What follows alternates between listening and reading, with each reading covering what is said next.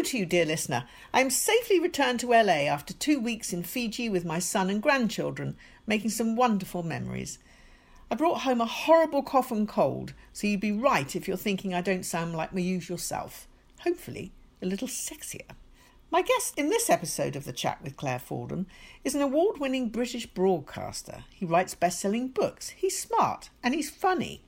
Here's Russ Kane chatting about London, LA, getting the job on Capital Radio's famous Flying Eye because he was the only applicant among 500 who could speak on air without throwing up, and much more to inspire, amuse and intrigue. Put the kettle on, Tiago. We simply must applaud them, the Chat Podcast with Claire Forden. Keep calm and chat on.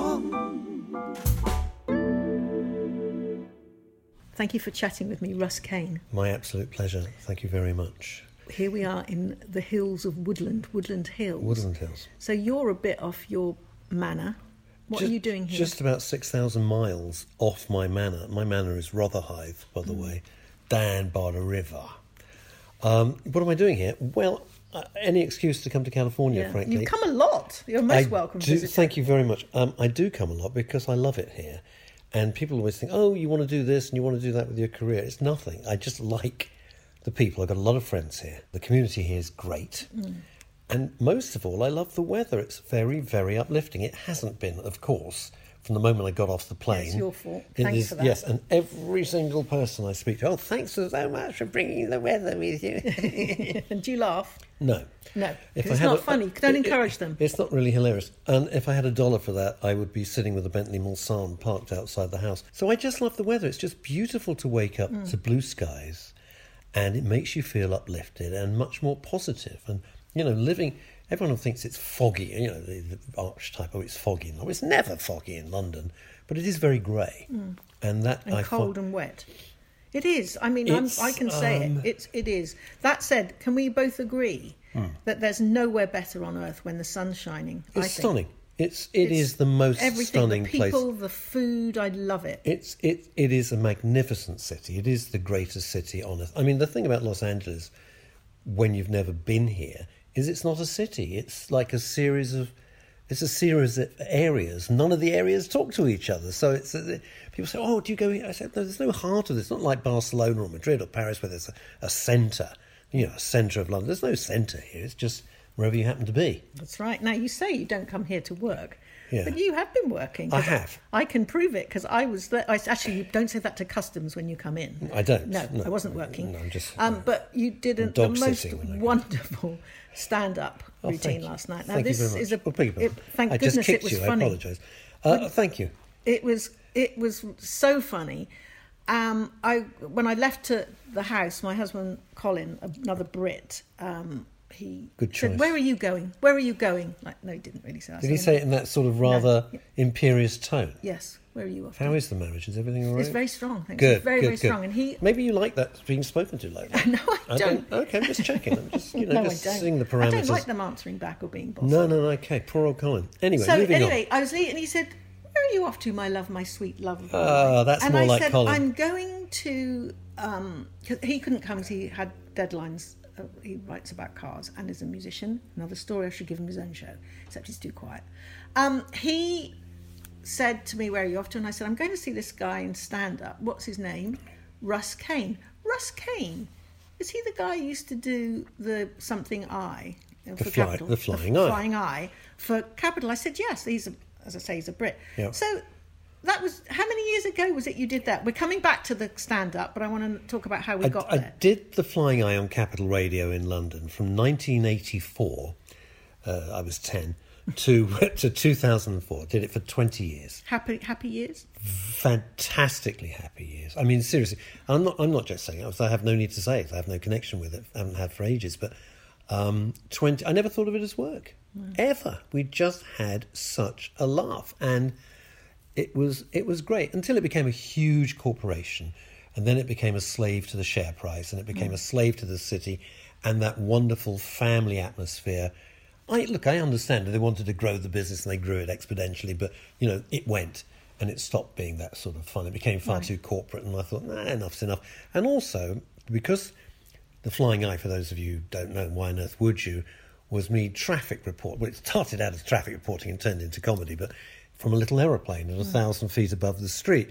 And I thought, I'm in this little plane, I've flown 1.5 million miles, I am pushing my luck. Right. I really thought, because we had some very unpleasant incidents, you would do. Do you mean with the No, I mean I crashed. Crash. Oh. Yeah, I don't recommend it. You crashed? We had a bad time. And gave me nightmares for a year. I can't let that go. You can let it go, because I've had to bury it. Bare your soul, love, come on. But we were in fog and we smashed into trees.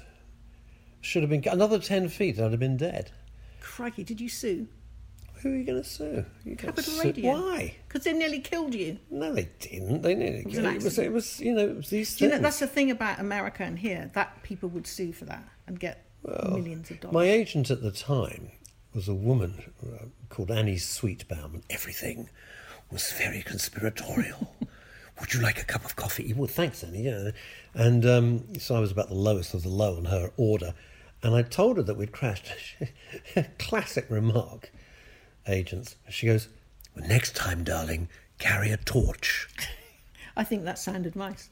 And I go, what, so I can see where I'm going to die? And it was, what's the point of a torch? That's a good title for your autobiography. Which is what? Next time, darling. Carry a torch. So you became a most I love that. Pause for laughter. I love that. That's really good. Go on. So you became a really successful broadcaster. But you got into it accidentally. If we could just, because I learnt this from last night from the sound, it was so funny, and I don't want to spoil it for people who might come and see you another time. But Please, it was God. so funny that the way you told the story about getting the gig, which you didn't want. I didn't want it. It was everything I hate. It was early mornings, which I loathe, and light aircraft. And I don't even like flying. And I swore I would never go in a light aircraft. I mean, this was a tiny little plane. Wasn't But my the cup of joke tea. was that one of the reasons you got it, apart from your wonderful voice and humour, was so you didn't throw up. Well, yeah. Ignorance is really bliss. And I hadn't appreciated, because I wouldn't have bothered to audition. I only did it to help out a friend. And they'd auditioned 500 people. And of those, the professional broadcasters were violently sick, because it was very, very turbulent in this plane. And the people who weren't sick, they couldn't string a sentence together. So, by default, I got the gig. And I said, well, I'll do it for 2 weeks, see if it works out. And the 2 weeks lasted for 20 years. And it also set you up as a broadcaster, because you now have a very successful show on BBC Radio London. Wow, you've done some research I know, here. I've heard you, love, I've heard you. Blimey O'Reilly. You're a bloody legend. Oh, well, legend. Legend. The legend. Legend, the Lionel Blair legend. I do BBC Radio London, and I do talk radio as well. Yeah. Which I was enjoying working with Paul Ross, and then they shifted his shift around to the middle of the night. Paul was very witty, and I like radio at BBC Radio London. It's fun. It's a very early in the morning show, 4 a.m. Well, not good for a man who doesn't like an early start. It kills me. I have permanent jet lag. Yeah. It's because I leave at 2 in the morning. I get there for like 2:45. So you can sing. It's 2:45. 3. There's no one in the place except the BBC. And then I read every single newspaper, which I have to do, and then we do the show. So it's absolutely live. Oh yeah, I've never done any show which isn't live. You can swear on my podcast, but you are not allowed to swear on the BBC. I don't. You suppose. can't. The rule book for the BBC is gigantic. For example, you cannot say the word suicide. Good Lord. And the reason you can't say the word suicide, because technically it is illegal. So you have to say Joe Bloggs killed himself. It's all in the rule book. Very, very, very strict what you can and what you can't say. I can't imagine that you like rules. Oh, I loathe rules, and the reason that I'm employed is because I push it until it squeaks. Anyway, no one will be listening. When I say you have your proper listeners, but I mean the suits, they won't be listening. Well, I don't think I know the suits very well, and I don't think they even do Snoop tapes anymore. I don't think they even do that. They did it at Capital for sure. I didn't like that show very much, young man. But they don't. The BBC, no, they're not going to be listening at 4 in the morning. So, are you on staff? No. Oh, so, No. so you get contract or whatever, Yeah, 3 months. just- So you just don't no. get the fantastic BBC pensions and things. I get nothing Yeah. whatsoever. So I are make you- my own tea when I arrive. Yes, Let's I think not it's- glam it up. It's character building. I think Well, you should. I think my character's built about as much as it's going to do at this stage in my life. But I love radio. I mean, radio is it's intimate, it's quick, it's fast. The people in it are really good. I count my blessings with that. I've enjoyed every second of it. I really Now, have. when you were here last time, we were chatting, and it was just after the Grenfell Yes, fire yes, in London. yeah. And you actually were live on air Yeah. as that was breaking. Awful. And you did say that was professionally and from a human point of view, that was just the worst. It was very, very, very hard. For those of you who don't know, the Grenfell Tower fire was a huge high-rise building in West London, a building that I've seen, as I drive in on the Westway, which is one of the main roads into central London, and the thing caught fire, and it went up like a Roman candle. No one had seen a fire like this officially since World War II, during the Blitz. You'd never seen anything like it. And just the way that the cards fell, we were broadcasting live. And the worst thing was we couldn't put most of the calls we were getting on air because they were from people either in the building or people just outside the building. And even though I'm not going to tell you what they were saying, because it's so grim. And it was shocking. I mean, in the true sense of the word, it was shocking. I don't think those figures are accurate at all. What were the figures? How many? Well, dead? officially it was round about, forgive me, I should have them, I don't have them to hand, something like 80. Yeah. I think, personally, I think it was way more. I think it was way more because the people were not registered, a lot of them were illegal. That does not dilute the tragedy of it because a human life is a human life, but they have no idea who they are. How would they ever know? Yeah. No, it was So an absolute... The word tragedy is used a lot in broadcasting, and it really isn't, but that truly was. And criminal, too. What's happening? Because you're... Nothing's happening. No Nothing charges. Nothing is happening. What you're referring to is that they put cladding to make the place look a bit nicer, and the allegations are that the cladding wasn't up to the level that it should be, being fire resistant. This is hilarious, isn't it? Everyone's wanting comedy. We're doing this. Yes. But Sorry, there's we make them laugh, we make them cry. Yeah, sadly make them cry during the comedy. But no charges have been brought. Nothing. A few people have resigned. Big deal. Nothing. Absolutely nothing at all. It's just, you think, well, have the people been rehoused? Have they not been rehoused? What's going on? Right. And the only thing the press do is there was one guy who was an absolute scam artist. I think he was Vietnamese, and he said he'd lost this, that, and the other. He hadn't been anywhere near it. Right. Didn't even live there. Right. So of course the But press the had a thing field is, day it's with not that. all about being funny, is it? With broadcasting, it's deadly serious sometimes, Yeah. and it is, and not everyone can do it. They think they can. Do you know? You meet people say I should have my own show. People say that, and they shouldn't. They couldn't. There is an absolute skill to it, especially to be doing it live, and I applaud you for doing it. Thank you. And it sets you up, hasn't it? Really, it's given you tools to help with your stand-up comedy, I would have thought, so you don't get nervous. Oh, I get very nervous. Oh, do you? Oh, God, yeah, I'm a nervous wreck. Because Well, why do you do it then? I don't. I like to scare myself. Yeah. I scare myself and push the boundaries as far as I can, because otherwise I get bored, and if I get bored I get depressed, and I don't want to do that. That's the true reason. I get very, very nervous. Of course I do, because any performer who doesn't get nervous is going to be slack. Yes. That's Alan very Freeman, one of the greatest British broadcasters of all time, once said to me, I've been doing this for 37 years and I'm nervous every time before I open the mic. And he was adored. And I thought, if it's good enough for Alan Freeman, it's damn well good enough for me, because he was the maestro, the consummate professional. You have to be nervous, but it's got to be good nerves. Yes. I mean, it's a mixture of excitement and then that little voice going, what the hell am I doing? So you like making people laugh? Oh, I do. I think, the world's a pretty miserable place. So I enjoy that, the sheer ludicrous things that happen. I don't want to sound too brown nosy, but I did have the great good luck to sit next to you at a dinner party of our a mutual friend, Cara Noble, who Never heard of her. Cara? Cara, whatever happened to her? Whatever happened to her? Shame. Shame. She's fantastic. What a shame. And still working. And looking bloody younger than ever, Well, so I there's a hate reason her, for the that. bitch. But she is spectacular, and I was lucky she's to be amazing. sat next to her, who was one of your colleagues at Capital Radio. And she's still broadcasting now.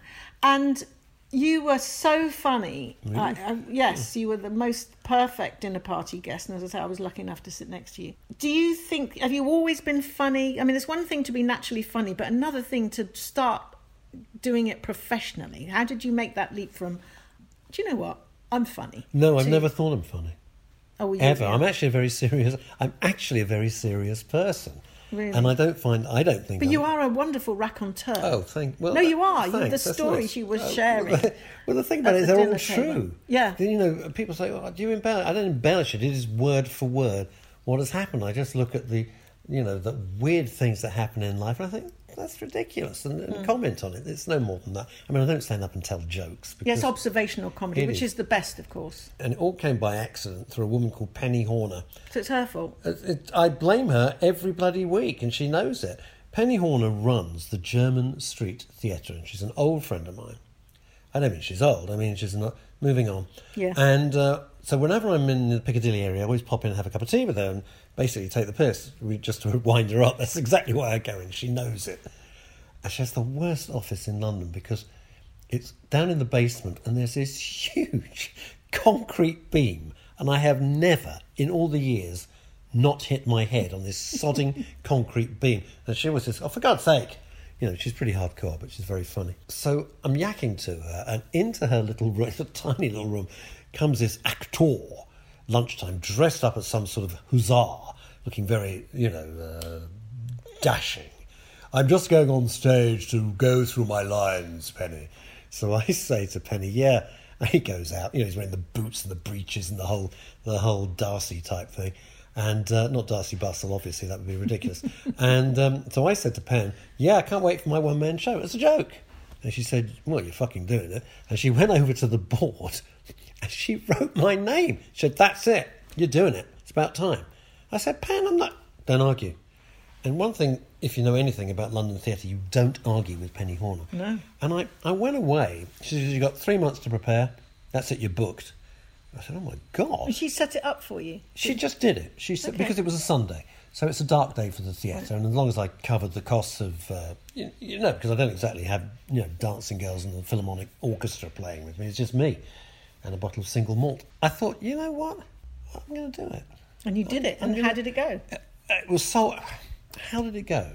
This is what amazed me. And we were talking before, this conversation about when things plopping up when you don't. I'd never done it before. In the entire history of the German Street Theatre, it was the second fastest selling show ever. Wow. Ever. The only show that was faster was Sir Michael Gambon, directed by Sir Trevor Nunn, in a play. So I'll take that. Yeah, absolutely. I'll take that. I don't mind coming second to that. You were actually very...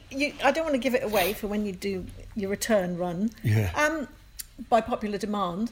But you did some really good impressions. So you actually felt... I felt you could do acting. Have you done any? No, I've done panto. I'd love to do. Panto? I'd love to do it. Did you?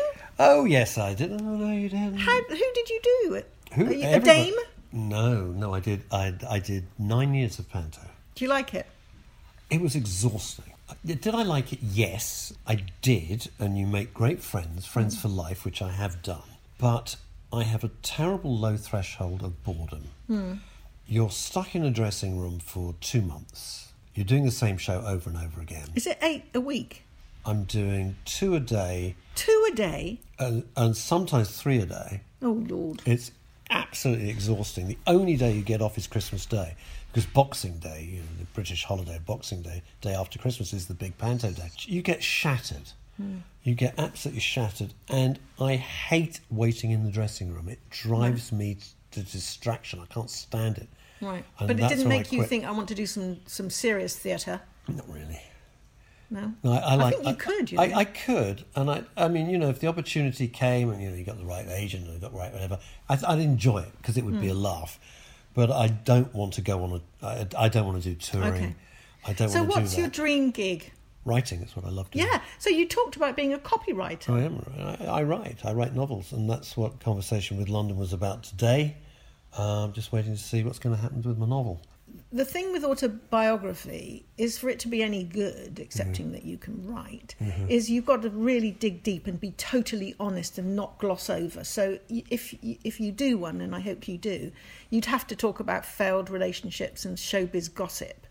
And I suspect you wouldn't want to go there. No, not really. Have you got, how many kids have you got? 4. 4? I didn't say 14. I said That's 4. a lot. Never let them outnumber you. Keep calm and chat on. I've done an autobiography. Have you? Done one, yeah. What I was it called? wrote it with my late wife. It's called Shout at the Moon. Did you lose a wife? Yeah, careless of it. I think she's down the back I'm of the so- sofa. sorry. Yes, I did. Yes, I did. As in, while you were married, she died. Yes. Oh, that's a tough one. Well, it wasn't great. No, it wasn't great. How long had you been married for? Not long enough. And Right. our twin boys were just 5. Oh, for So that goodness sake. was, yeah. So, but we wrote about it while she was alive, and the book did very, very well. We went out in hardback, then we went out in paperback, and we did a book tour and all that malarkey. We tried, it was a very tempestuous relationship, and we tried to write together. That lasted a day until everyone was going, fuck off, no, you fuck off, no, you fuck off first. So we wrote separate chapters in chronological order. Yeah. People liked the different style. Yes, yeah. And you were a single dad with 2 young boys. Yes, I didn't intend, and then I met somebody, and she's been quite brilliant, I have to say. She's been absolutely brilliant. And you're still with her? What's the time? I bet she loves that. The jokes like that. All the She time. hates those jokes. Yeah. So how old are the boys now? 19. They'll be 20 in a couple of months. And what are the other 2? You said you had 4 kids. One's a girl who was over here for one of her birthdays just a couple of days ago, and one's another boy. Oh, how and they all get on? Yeah, of course. Very fun. I would imagine you're a good dad because you're fun. Yeah. Well, you know, when you're a kid, whatever your dad does is boring as hell. So I might as well be working in the Halifax Building Society behind the counter than, I've been in LA, yeah. Yeah, did a show, did a stand-up, sold out. Oh, yeah. Oh, that's nice. What's for tea? Thanks for your enthusiastic support. Really appreciate it. Lovely. Thanks a lot. They're self-centred. Of course they are. That's what kids do. They're totally self-centred. So one's up at Oxford reading English and English literature, and one's at Bath University studying mechanical engineering. And then the big ones, they're off and running and doing their stuff. How old are they? Old. Come on, you can tell. No, absolutely not. They're old. Really? Yeah. Are they the same age as me? Well, you're what, 32, That's right, 33? Yeah. And I'm the same age as my daughter. She's 36 coming up. Right, okay, spot on. Yeah, my son's that's- coming up. Crikey, he's coming up. No, she is 36. She's coming up 37. He's coming up 39. Same age as me. I get younger every year, and it's great because I've actually now passed through my daughter. We've crossed.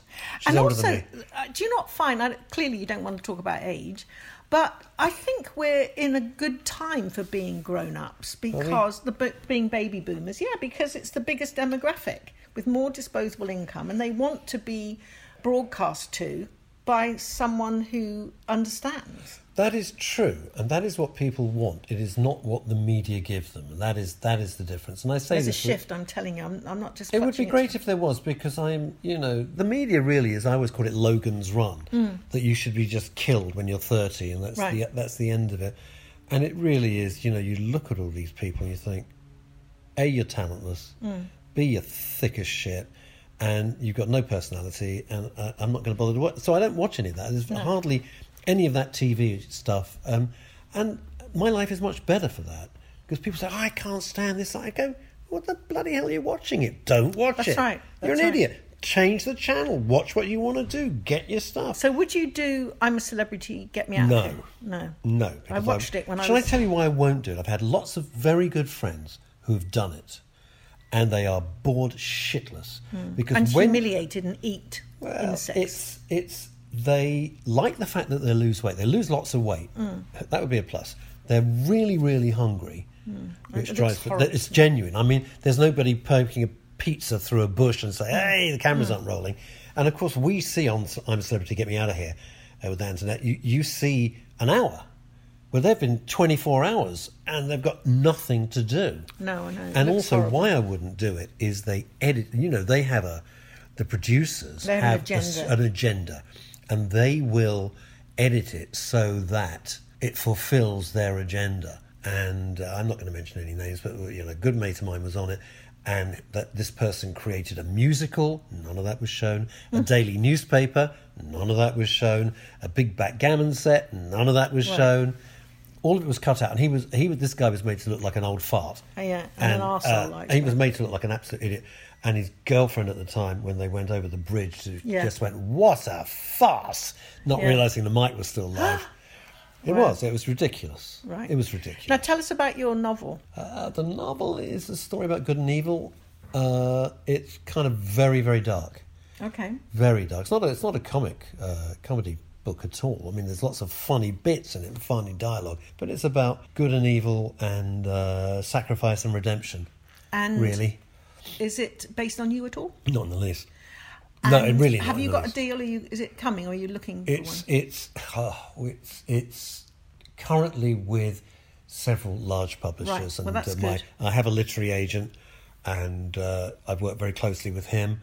Kept honing the novel and changing it, and so it's doing the rounds of the publishers literally as we speak. But the trouble is, when a bit of an author myself, had 2 books published. Get you. Yeah, I know. But thank you. But which is a huge achievement. It is. People It's say, "I've got a book." Yeah, go on then, write it and finish it. Oh no, I got a book in me. Have you really? I just haven't got around to it. Well, sit on your ass, get a piece of paper and start writing, matey. Start looking at a typewriter and make your forehead bleed. And it takes a lot of. But if you get a publishing deal, which of course is what everybody wants, it takes from them. I remember with mine, from the moment of signing, it didn't come out for 18 months. It's such a slow. I don't know if it still is. It's pathetic, and it's why I love radio, because I'd be sitting in the studio and we go, "Hey, I got an idea. Why don't we do so and so?" And you go, "Right," and a minute later, 60 seconds later, you're doing that thing. I don't like television. It's frustratingly slow, and it just takes forever. And publishing is a joke. I've finished this book a long time ago, and then it was going backwards and forwards with slight amendments and then titivating. And eventually I said, "Look, that's it. I'm not titivating it anymore. That's the book." Well, okay? Good writing is in the editing, and we'd all have to accept that. It's never not finished. No, it's never finished. I know, but it's like painting the fourth bridge. Eventually you have to say, "Well, time. Enough. Call it time." And if they don't get it, they don't get it. So what is your dream gig then? What do you want to be doing in 5 years' time? Alive? Well, first I'd like to be breathing. That would be good. I'd really like to be splitting my time between being here in Los Angeles, because I enjoy it. I don't enjoy the English winter. It's vile. It's got nothing going for it. I love London. I'm not knocking it at all. I'm not like that. But I just like the weather here. So I'd really like to spend, several months of the year here and several months of the year at home with my family. If they'll still see me, if they'll invite me round. Of course they will. For a lonely cup of soup. Come on, get a grip, man. Get a grip. Sorry. And of course I miss my dog, naturally. And then I'd like to just be doing more writing and maybe some more performing, I think. Yes, I think people seem to like it. I insist on it. Well, if you insist on it, it'd be rude to say no. Yeah. It'd be churlish. So who does your radio show when you're here? I've no idea. You don't care? No. Yeah, I saw that. So it's not, you don't pay reruns? No. I know it's like, I know people, no names, no pack drill, who do that. They've done a sneaky one, not made it in, put an old one on. Oh no, you can't do that. It's a current events. We're talking about today's paper. That would be a bit tricky. Here's the news from 1968. Germany has invaded Poland. Yes, Hitler's massing on the Polish border. It's all of that. No, it's all live. So what about the girlfriend then? What does she say? What does she say? About you coming here, spending more time here. Well, I suppose. She sounds a bit long-suffering to me. Oh, stop it. Leave it. Moving Leave on. it. Well, I'm not planning to emigrate, so it's not like a big, just a big. just a big. It's not the biggest deal in the world, is it? Really? It's okay. I think you might like to have her input. That's all I'm saying. I will get She brought her. up your boys, for God's sake. I will get her input, obviously. Of course. I always keep my private life private, sorry. so you have gone straight for the juggler in Okay. areas that I never discuss All right, publicly. then we won't. Then we won't. That's what I'm saying. But I'm at least sure I'm she'll glad have, you're happy. She will have her input, and then this is working out better than I could have dreamed, to be honest with Yeah, you. like, look at all the friends you've got, and you haven't even moved here yet. Well, it's an extraordinary thing, and I'm thinking of having to extend my stay a little bit. Can you? This trip? Yeah, I mean, I just fly back a little bit later, only a tad, because people say, "Oh, can you come for dinner this night?" Because I've got that. Can you do this? And I'm thinking, well, yeah, I'd love to. Yeah. Why not? It's good here, isn't it? It's gorgeous here. This is the Don't people get weeping with their own miserable lives in London? No, it's not that. You know what it is? It's easy. I don't mean making a career here is easy. It's brutal, absolutely brutal, which is why my ambitions are very, very modest. I'm not daft like that, I'm not going to be James Corden or anything. That's just like my ambitions are. James Corden's dad. Sorry, was that too harsh? Is that the time? Can't believe. Haven't you got to be somewhere? Yes. Down a mine shaft. James Corden's dad. That is brutal. I don't think I like you. I don't think I like you. It's anymore. all over, gone. isn't it? Do you know what? I like your sister. I'm not really keen on you. Okay, frankly. a lot of people say Yeah, that. I'm much frankly. more. She's too nice. It must Too be nice. so sad when one sibling gets all the talent, the other one. Yeah, I know. She and got the, her and the talent other from get- me. And the other My gets all, share. The other gets all the vitriol. Yeah, it's true. That's nice. So what I was saying is, it's just very easy. You try and park in London. It's like I'm going to shoot myself. And here, as my friend pointed out years ago to me, when I first came, I said, I can't believe we can park. He said, Russ, if the 2 hours free. if the shop doesn't have parking, Yeah. the shop's out of business in a week. Yes. Wow. Who was your contact here? When you first came, you must have known somebody.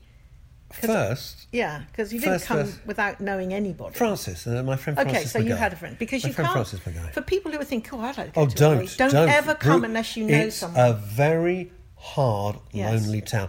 And because nobody walks anywhere, Right.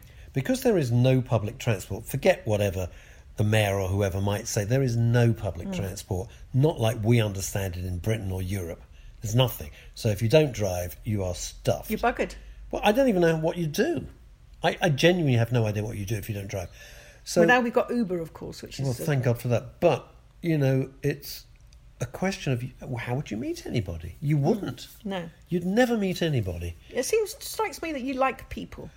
Oh, I do like people. Yeah. No, I do like People like you. Oh, that's Which very is kind. why you keep In getting all London, these I'm really quite invitations. reclusive. Unfortunately, as I've got older, I find I'm getting quite reclusive. I think it's what a writer can do. If I'm really serious into a piece of writing, days can go by and I realise I might have popped out to Tesco's to get something and then popped back. That's kind of it. Popped to the supermarket.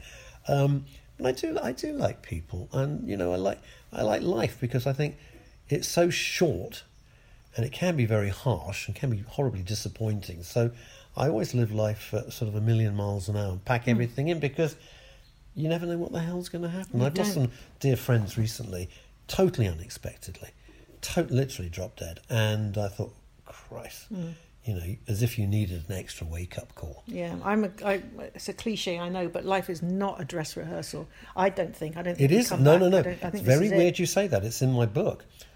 It's in the Really? original autobiography. Life is not a dress rehearsal. This is it. It's as good as it gets. So you make of it what you want. Well, this is as good as podcasting gets, to have a great guest like you. Thank you.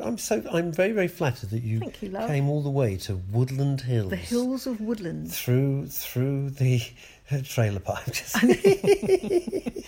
We could end up there. Do you know what? They've got $1 million trailer parks here in Malibu. They're multi-million Paradise Cove. I would like to take an American to the beach in like Brighton or Eastbourne or Frinton, show them a beach hut and said, how much do you think that would be? And they'd say, what, $100, $80? And I go, well, why don't you try £100,000? Yeah. And they would think that I was on drugs. That's right. It's true. Little beach huts, they go for like 100 grand. Everything's gone crazy in property. Nothing has any value. You do. Oh, yay! Bye, my love. Thank you Bye-bye. so much. Thank you. We simply must applaud them. The Chat Podcast with Claire Fordham. Keep calm and chat on. Thanks, Russ. I keep chuckling about his agent saying after he nearly died in a plane crash, "Next time, darling, carry a torch." I suppose we all do carry a torch these days on our phones. It took me 6 years to work out how to turn mine on. Now I can't imagine life without it. On the next Chat with Claire Fordham, I'll be interviewing poet Philip Daughtry. There's much more to Philip than his sublime poetry. Get ready to be inspired, not just to write, but to truly live. Until next time, thanks for listening, keep calm and chat on. We simply must applaud them. The Chat Podcast with Claire Fordham. Keep calm and chat on. The Chat with Claire Fordham is an M² production.